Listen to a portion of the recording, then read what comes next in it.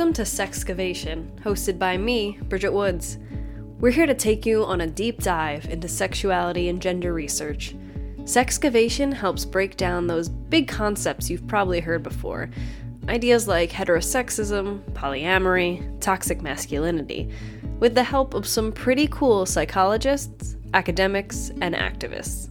Our mission is to make all of this complicated research on sex and gender accessible to everyone, because, let's be real, it affects all of us. Today, I am privileged to be joined by Dr. J. Garrett Walker, an associate professor in the Department of Psychology at the University of San Francisco. Professor Garrett Walker is a developmental psychologist whose research focuses on multiple identity development for Black lesbian, gay, bisexual, transgender, and queer emerging adults. She is most interested in the ways in which Black LGBTQ+ young adults navigate and negotiate social marginalization in their multiple communities through negative religious rhetoric, racism, homophobia, transphobia, and heterosexism. Professor Garrett Walker's work has emphasized the role of identity in the development of culturally competent HIV prevention interventions and community resources. In 2014, Professor Garrett Walker implemented a university-wide Check Your Privilege campaign that sought to raise student, faculty, and staff awareness around social inequalities and privilege. She has become increasingly interested in the ways in which shared educational privilege impacts colorblind racial ideologies and privilege awareness. The campaign went viral and has since been implemented at universities from Canada to New Zealand. Let's dive in.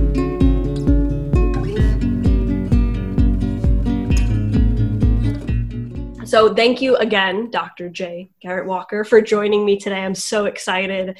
We're going to be diving into sort of a lot of different things around sort of Black gender roles and queer folks and all these really exciting things that I'm thrilled about. So thank you for being here with us. Absolutely. I think it's always a good place to start on the foundations, right? So you talk a lot about stringent gender roles and sort of looking at masculinity and femininity, specifically as it pertains to Black folks, that is often either this sort of tension of forced to conform and or criticized for not conforming. So I was wondering if you could talk to us a little bit about what stereotypes or what sort of gender rules do and what they don't do or what they don't allow for. Absolutely. But I think before we can actually talk about these stereotypes and rules, we have to talk about the gender binary and how limited it is. As a society, we live within like these very restricted, imaginary gender binary. And this binary, or kind of an assumption of existence, if you will, maintains that there are only two sexes, right? Female and male, with corresponding genders, women and men, and associated ways of being, feminine and masculine. And there's this strange expectation that these sit on these polar opposite sides of this imaginary pole, as if there's nothing in between, right? And when society limits us to those polar opposite ends in this way of thinking, it limits our way of being. And I propose that it's those limits where gender-based stereotypes and rules come from. And I don't actually think that gender-based stereotypes and rules are different for Black people when compared to other racial groups.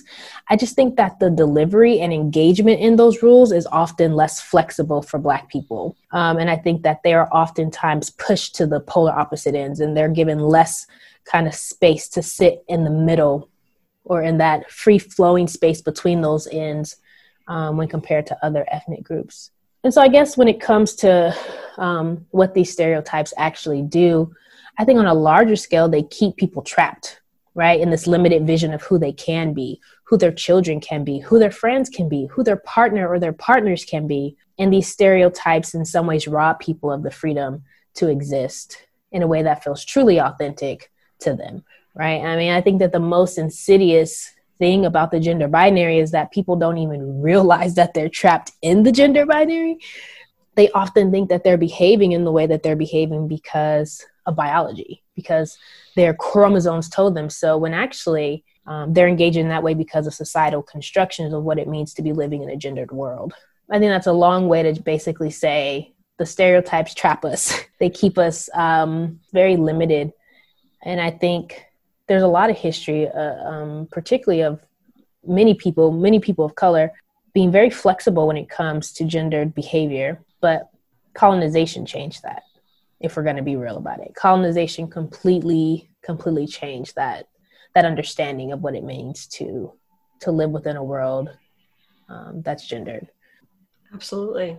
One thing that you mentioned that I think is always so important to come back to, and I often find myself not coming back to this, so thank you really for highlighting it, is this idea of how we navigate, gendered roles and gendered expectations.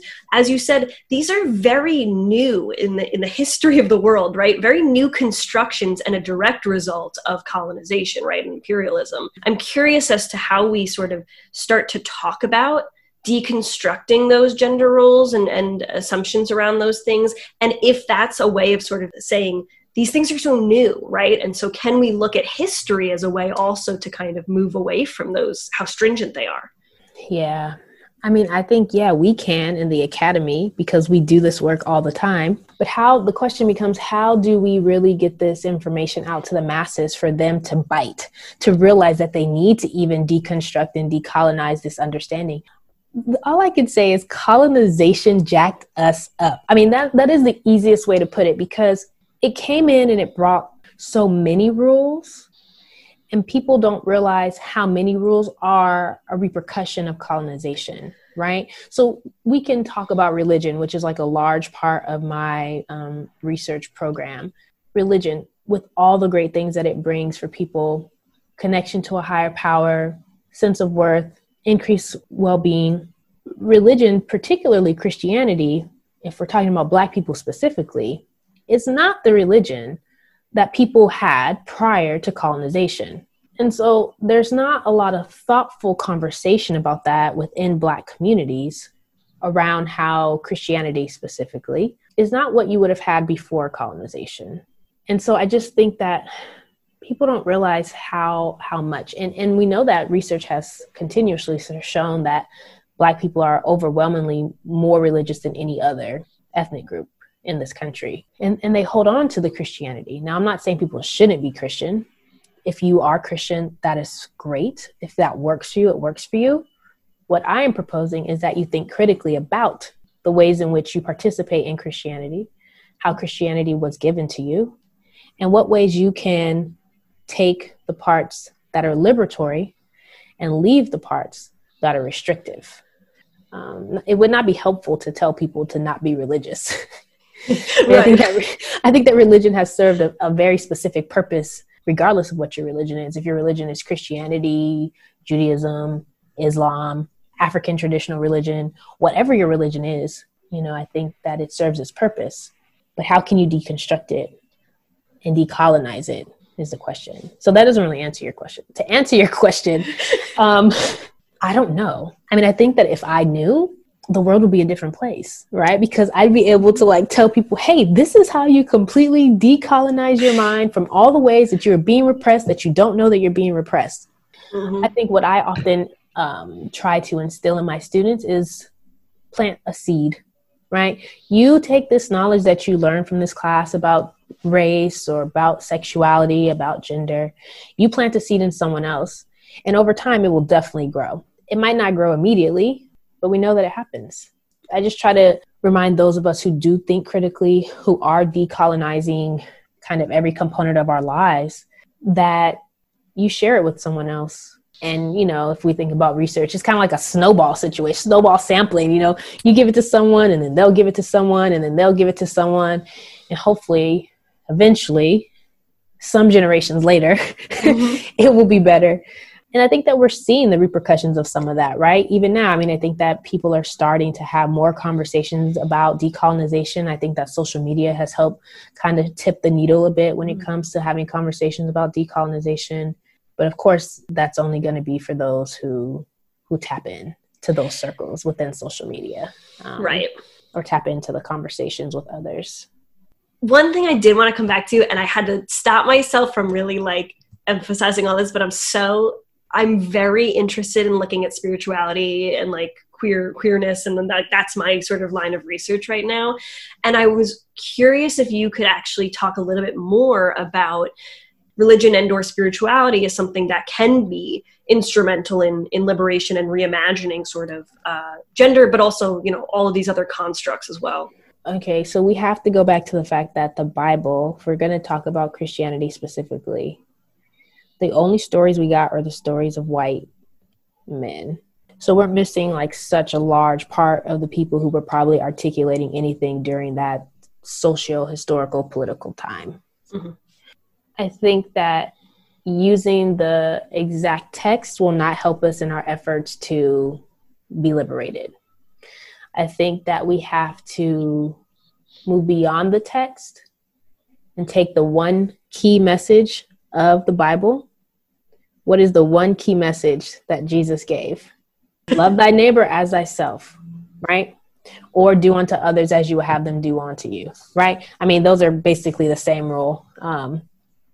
And so I think if we take that and we center that within religion, we can then move toward liberatory praxis for sex, for gender, for sexuality, for race, for everything. Because we know historically religion has been utilized to oppress women, to oppress Black people, to oppress LGBTQ people. Mm-hmm. Now, I'm not suggesting that we need to use Christianity or religion to get to liberation. Please understand that that is not what I'm saying right now. But if we were to use religion as the pillar of reaching liberation, if we focus on the love, that is how we can get to liberation for all people. To bring it sort of back to thinking about larger ideas, right? I was wondering if you could help us sort of define or understand patriarchal masculinity. I obviously understand patriarchy and masculinity, but I actually don't often see them together. It's sort of maybe implicit that they're together, but explicitly, I was wondering if you could sort of elaborate on like, what does that mean and what does that look like? I mean, that's exactly why we wrote the article the way that we wrote it, because I think we want it to be clear that there's nothing wrong with masculinity. What we have an issue with is patriarchal masculinity. And so in my mind, simply put, patriarchal masculinity is a social tool used to control behavior.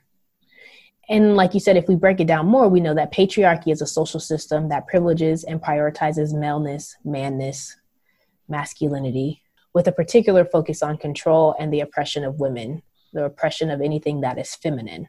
And if we think about it, patriarchy is often, and some may argue predominantly, upheld through the social construction of masculinity and femininity. So it's that limited understanding of human behavior through masculinity and femininity that subjugates and controls human behavior, right? So this gets us back to the conversation about the binary, that when we try to make people feel like they have to fit within a very specific type of masculinity or femininity, we're trying to control their behavior. So for example, what are some key components of masculinity? Super independent, dominant, strong, lack of emotional expressions, aggressive, right? These are things that have historically been associated with masculinity. And I would say that all of that has been constructed through whiteness to uphold white supremacy.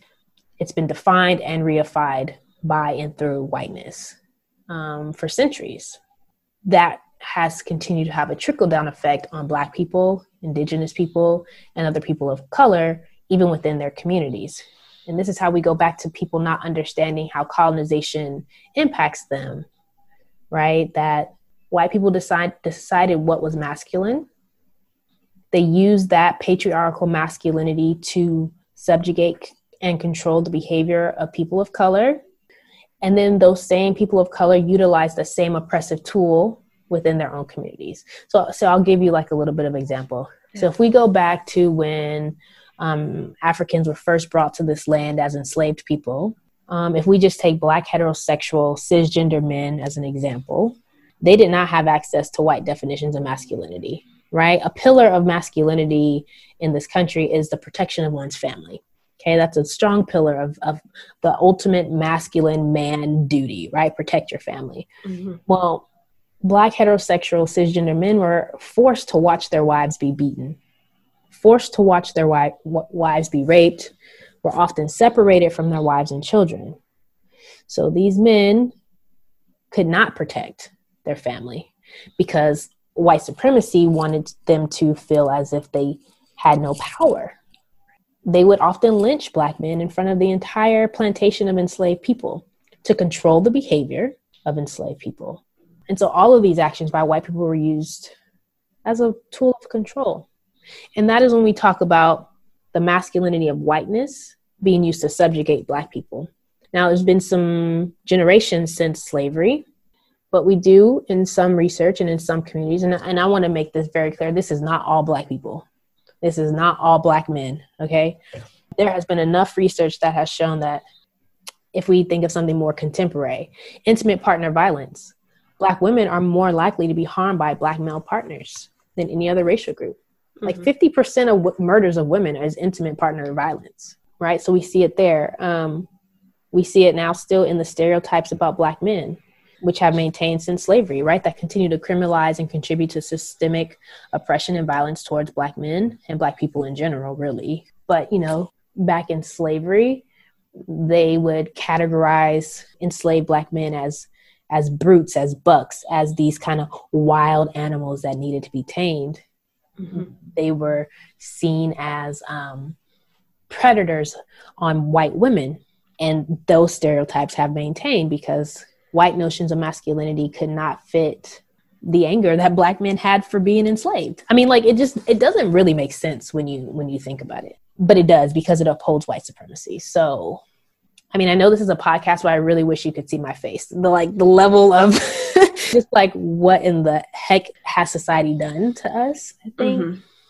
I know your question was about like patriarchy and masculinity together. It's really about patriarchy or hegemonic patriarchy, really, right? Like this white notions of control, of oppression that is rooted in the presentation of masculinity.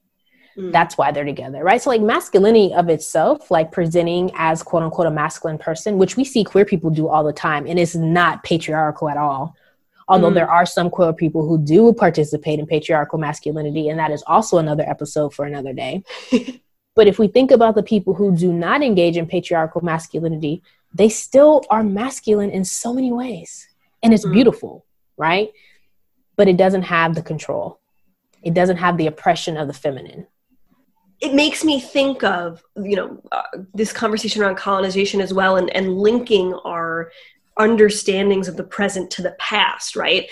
If making those connections, which feel at times so obvious, but aren't because of just the ways in which we're taught, our education system, what happens when we start making those links to the past and that connection through history and through time more visible, right? And saying this has explicit links back to slavery, right, and to enslaved folks, and is a direct result of that violence as well.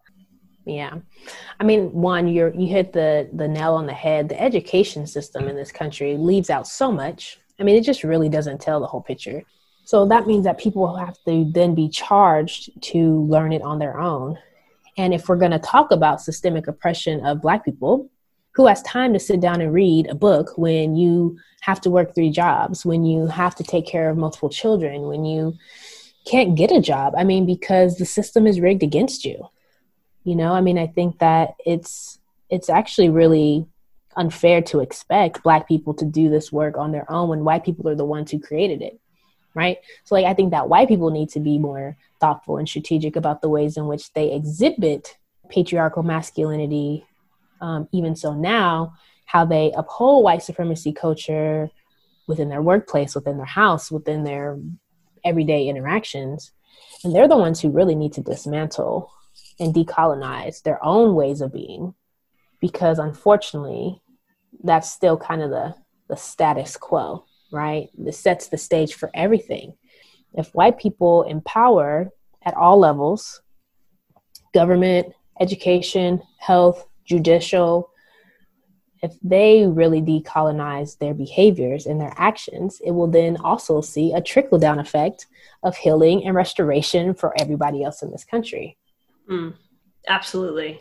That was what just reminded me of sort of how queerness is almost can be used by white folks as sort of this barrier to decolonization, right? To sort of acknowledgement of white supremacy and anti-Blackness in ourselves, as a way of upholding that patriarchal masculinity that we often claim hurts us, right? It's this strange sort of space of not wanting to give up the power and control, as you say. Right. Yeah, absolutely. I mean, if we just take the queer community as an example, we know patriarchal masculinity has impacted queer people. It literally is the root of heterosexism, homophobia, cissexism, transphobia, but we see it even within the queer community. So queer folks who have been harmed by all the isms towards LGBTQ people, they still uphold white supremacy for sure. And you're right, they totally use it as a barrier. I mean, I've done some research on racism within LGBTQ communities, and it's real. It's definitely real. There's lots of racism within the queer community, but they'll oftentimes queer white people will say, oh, I totally get what's happening to Black people right now, to Asian people right now, because I'm queer and I've been oppressed too. And it's like, honey, your struggle is not the same as the struggle of people of color. And it's definitely not the same as the struggle of queer people of color. I think that there's just this lack of decolonization of like understanding the complexity and the intersectionality of it all, of life, of living in this social, political time that we're currently in. As you said that, all I could think of was how queer folks of color, but specifically queer Black folks, are erased, right, in this narrative, right, of it's, you know, queer white folks and straight or cis, you know, Black folks, and there's no room for that. And so I think about, what does the navigation look like for Black queer folks kind of moving between these varied, like, racial expectations, gender sexuality expectations, in this sort of like often tension-filled space? Mm-hmm. Right. No, there's lots of navigation. There's lots of navigation because, like we said, there's racism within the queer community, because we know the queer community is predominantly white. So there's racism within the queer community. And then there's heterosexism, cissexism within the Black community. And so I think that what has maintained for Black queer folks is what we like to call fictive kinship, which is your people, but they're not necessarily related to you by blood, but they're your people, right? So we know, again, history. I don't know how I keep going back to history. I'm not even the historian in my household. My wife is the historian in the household, but here I am talking about all this history. If we think about the ballroom scene, right? And Pose has like totally made ballroom scene accessible to everyone. And I appreciate Janet Mock and everybody for that work. You know, the ballroom scene was created for this exact reason, because Black and brown queer people were being kicked out of their family homes. The white queer community was not very accepting of them. And so they found their own spaces. They made their own spaces. That's what we call fictive kinship. You're people, but they're not related to you by blood, but they are the people you go to when you need it. And I think that is how Black queer folks navigate. They learn from elders, they communicate with elders, and they stick together. I think, you know, other ways in which they navigate is, you know, kind of freeing themselves from social expectations. I think that's something that I had to do early on in my journey of queerness. I don't know if I was doing a journey. Like, I've been gay for so long, but, you know, you don't really know that you are when you're that young. And then you start, when you get older, you look in retrospect and you're like, wow, that was very queer. But like, I had to really let go of social expectations. Like, what does my family expect of me? What do Black people expect of me? But what do I expect of me? Like, what makes me feel good? What makes me happy? What brings me joy? So I think like freeing themselves from social expectations is the first step for any queer person, honestly, to survive. I think that like Black queer folks also have to let go of social comparisons, right? Like, they can't expect to be the same as the white queer folks, and they can't expect to be the same as the Black hetero folks. And I think too, like, a lot of queer Black people had to like go of validation from others. I think that like a big part of communities of color is like, oh, we're so proud of you. Oh, we are so happy to see you do this. Oh, we're so happy to see you do that. But there's this strange thing that happens in the Black community when you come out as queer. All those things that they were so proud of you about, they no longer care about anymore, because being queer is like the worst thing you can apparently ever do. And I think we see that in a lot of communities of color. But yeah, when you can let go of that validation from others, I think that helps also. Absolutely. Where do you think, if you think resilience plays a role in this, and how is that enacted? And I'm also just curious your thoughts on like the idea of resilience and what that looks like in research and outside of it. Mm-hmm. Yeah, there's been a big debate over the last, I'd say like 5-7 years around resilience or resiliency. Mm-hmm. Is this something that people are born with and they just have, or is this something that you can learn and gain over time? I don't know that we have the answer to that question. I think that's something that we're still trying to understand, something we can't really explore the way we want to, because it's not like you can randomly assign a child to have resilience, like right. You can't, there's no way to really kind of empirically test it. But in my mind, and the reason I started doing work on resilience or resiliency, so much of psychology is a deficit model. And even more so for Black people, it's a deficit model. And even more so for queer people, it's a deficit model. And I didn't like that when I was in grad school. That really, really bothered me. And I said, I'm not going to fall into that deficit model mindset. I want to know what's keeping people safe, what's protecting them, what is helping them thrive. And so I really wanted to take a positive psych perspective in the ways in which I explored the experiences of Black queer people. I think that for Black queer people, I will say that because from early on, your parents teach you how to be Black in a white society. And we call that racial socialization. And there's a lot of research on racial socialization that, your listeners should totally look into if they're interested in it. Racial socialization basically says that parents prepare their children how to engage within Black spaces, how to engage in white spaces, how to interact with Black people, how to interact with white people, how to interact with non-Black people. And so early on, like Black children are getting this kind of like training. It might not always be very explicit, but there are things that Black parents do. And I think that training and those experiences around race really do support Black queer people once they've kind of like understand their queer identity as well, because they've already built up kind of this toolbox of surviving while Black that supports them in surviving while queer and Black. So I think that more research needs to be done on resilience, because I think that there's something to it. There's something to having gone through a lot of things in your life and still being able to thrive that we need to explore more, because we cannot continue to look at all the negative things that happen to people and why these negative things happen to people if we expect for people to really reach a point of healing, if we really want people to be at a space of positive well-being most of the time. Mm-hmm. If we're always looking at the negative, we're never going to get there.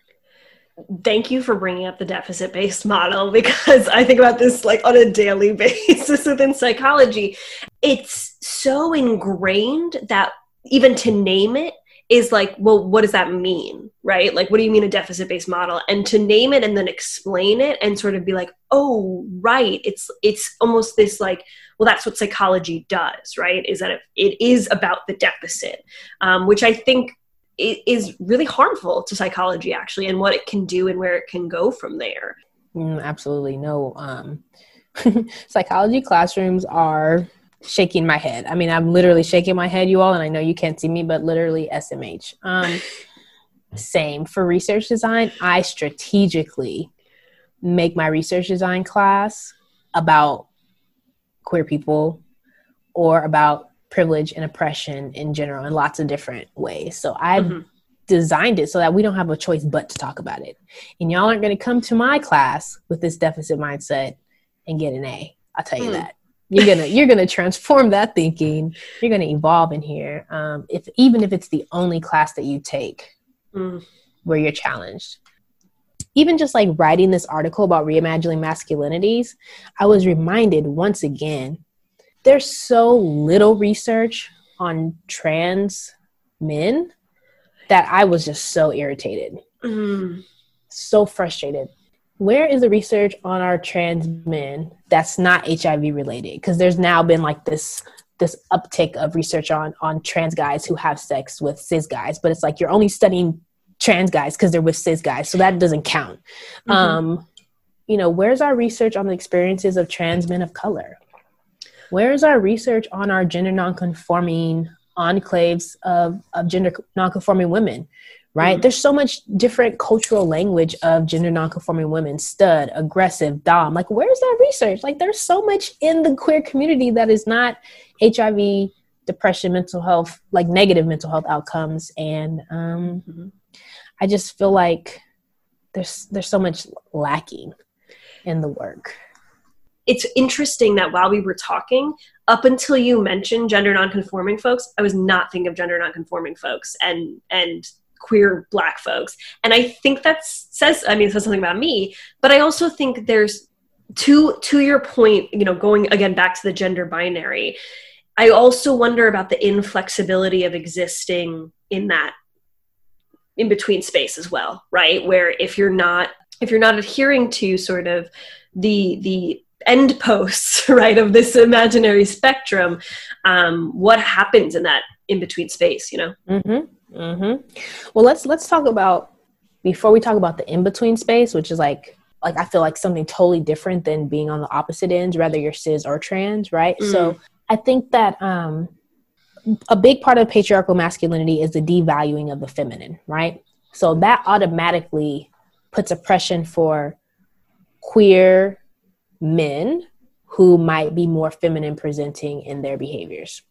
And I'm putting feminine in quotation marks because what does that even really mean? What behaviors are technically feminine? I mean, that's very constructed by society. In the United States, something that's seen as feminine could be seen as totally masculine in another country.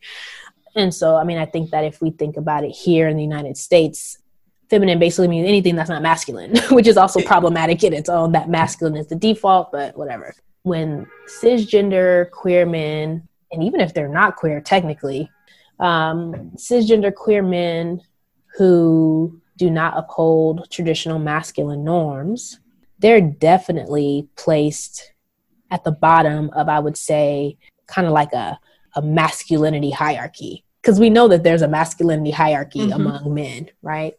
That there's a particular type of manness, of masculinity that is accepted. And that if anyone deviates from that standard, they are considered feminine, less than, or gay, even if they don't engage in same-sex behavior. So that's what happens to cisgender men. They're also, more likely to be beat up, coming up, be bullied, growing up. I would say more likely to be outed in a lot of ways, more likely to experience workplace violence when compared to cisgender queer men who are more masculine presenting, who can pass as heterosexual, right? Like they have very different experiences. And then if we talk about the gender nonconforming women on the other end of this spectrum, right? Like you're a woman on this end, but then you're masculine on the other end of the spectrum, which is why the spectrum, and it's not like these poles, it's a galaxy of existence. There's so many options, but I think that for gender nonconforming women, they're often placed in situations that are really uncomfortable as well.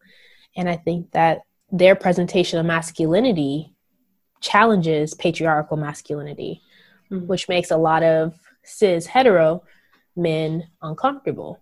And there has been actually some qualitative research on this, that Black gender nonconforming women have felt like they were treated poorly or experienced some type of physical or emotional trauma from cis hetero Black men because of their presentation of masculinity, because of the gender nonconforming person's presentation of masculinity, right? That their delivery of masculinity in some ways pushed up against the patriarchal masculinity. And then if we talk about like the non-binary people, the people in the middle, or I'll even kind of throw our trans siblings in who aren't cis assumed, they then have a whole nother level of oppression. I think that at this day and age where we are now in society, there is more acceptance of the gender nonconforming woman. There is then more acceptance of the gender nonconforming man, but there's still great oppression about non-binary and trans folks who do not, quote unquote, pass as cis. I hate the term pass. So that's why I like to say cis assumed, right? Like people don't assume they're cis when they're walking down the street. Right. And we know this to be true. I mean, even for some trans women who are cis assumed, the violence that Black trans women experience is just outrageous. There needs to be a call to action. There's definitely a whole nother type of pandemic happening around violence of trans Black women and trans brown women. So yeah, I think that gender is so expansive, but patriarchal masculinity really tries to put people into these very, very small boxes that most people don't fit in, if we're being honest. Cis or trans, most people do not fit in the patriarchal masculinity box. Or I can even argue the patriarchal femininity box, because, I mean, femininity is also rooted in whiteness, if we're going to talk about it.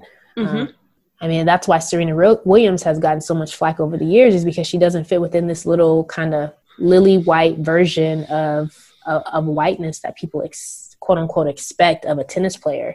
And it's just gendered racism, and Black women specifically have to deal with gendered racism in a way that many other groups don't have to deal with.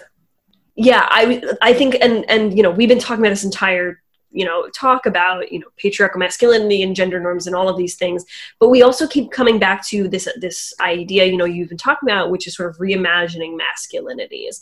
And I'm wondering if you can sort of like paint us what that looks like. And also, I'm just really struck by the idea of queer folks at sort of the center of this reimagining in the disruption of these things. So what does that look like for you? So there's a book that I encourage everyone to read. It's called Unapologetic, A Black, Queer, and Feminist Mandate for Radical Movements by Charlene Carruthers. And this book really talks about how we can reach liberation. And I think that part of reimagining masculinities is getting us to that liberation. Black queer feminism is intersectional, and it centers the most oppressed people. Queer people of color are the most oppressed people, right? And that's not even including queer people of color who are disabled. They're even more oppressed, right? Now, we know that the numbers of them are much smaller, so there's not enough conversation about that either. When we center those who are most oppressed, so those living at the intersection of multiple identities that are oppressed, whatever that combination is, it could be Black and deaf, it could be queer and with PTSD or autism, I don't know, whatever the combination of oppressed identities is, we center that. And when we can center those who have been oppressed in our quest for justice, everyone will be free. Right? Like everyone will have liberation if we make sure that the most oppressed are taken care of. And Black queer feminism really talks about dismantling all systems of oppression at one time. And so that's why I really appreciate Black queer feminism. And it really helps us to see what is necessary for freedom for all people. And to really answer your question about reimagining masculinities, that is why we put queer people and queer people of color at the center, because they already are disrupting so many systems of oppression. Queer people of color disrupt racism, they disrupt white supremacy, they disrupt heterosexism, they disrupt cissexism. And that is why I feel they should be centered in all of our work towards liberation. We know that queer people are already reimagining masculinities, right? Butch, stud, aggressives, doms have been reimagining masculinity for centuries. I mean, there's so many like stories and books on this, right? Not necessarily in psychology, but there's literature. So Stone Butch Blues is a book that I read coming up. It was very white, right? Like for me, it was like in the people of color perspective, but it was like, wow, this really talks about how like masculinity can be seen outside of manness. And I think if we're going to reimagine masculinities, we need to understand that anyone can present as masculine. And if we go back to our conversation about history, there's a long history, even for Black people, of men engaging in quote unquote feminine behaviors. And there's a long history of Black women engaging in quote unquote masculine behaviors. Prior to colonization, Black people were far more flexible in their gendered behavior, but colonization placed them at those polar opposite ends. Slavery didn't even let enslaved people sit on the corresponding end of the pole, right? So like men were not allowed to be masculine. women were not allowed to be feminine during enslavement. And so they had to adjust accordingly because of gendered violence. And so there's always been flexibility for Black people around gender presentation, gender behavior. But like we said, history has been lost on so many people. And I think that to heal from patriarchal masculinity, like we said earlier, I think folks just have to decolonize their minds. I mean, I think that's really the only way that we're going to get there, is that there has to be some intentional and thoughtful conversations happening in predominantly Black spaces, some intentional and thoughtful conversations happening in predominantly white spaces, predominantly Latinx spaces, predominantly Asian spaces, like in all the spaces. People just need to really be working towards decolonization and realizing how much colonization has shifted their worldview, has shifted their lens, and has limited their lived experiences. Thank you so much again for joining us. I feel like tangents and all, this was such a phenomenal experience. So thank you for joining us. I really appreciate it. No, absolutely. Thank you for having me. To stay connected with Dr. J. Garrett Walker's work, you can follow her on Twitter at J_Garrett Walker. Want to learn more about what you heard? Head over to sexgenlab.org to find all the blogs, infographics, and videos on gender and sexuality research. Maybe you have an idea or topic you want us to discuss. You can email us at sexcavationpodcast@gmail.com. This has been Sexcavation with Bridget Woods. Hope you've enjoyed the dig.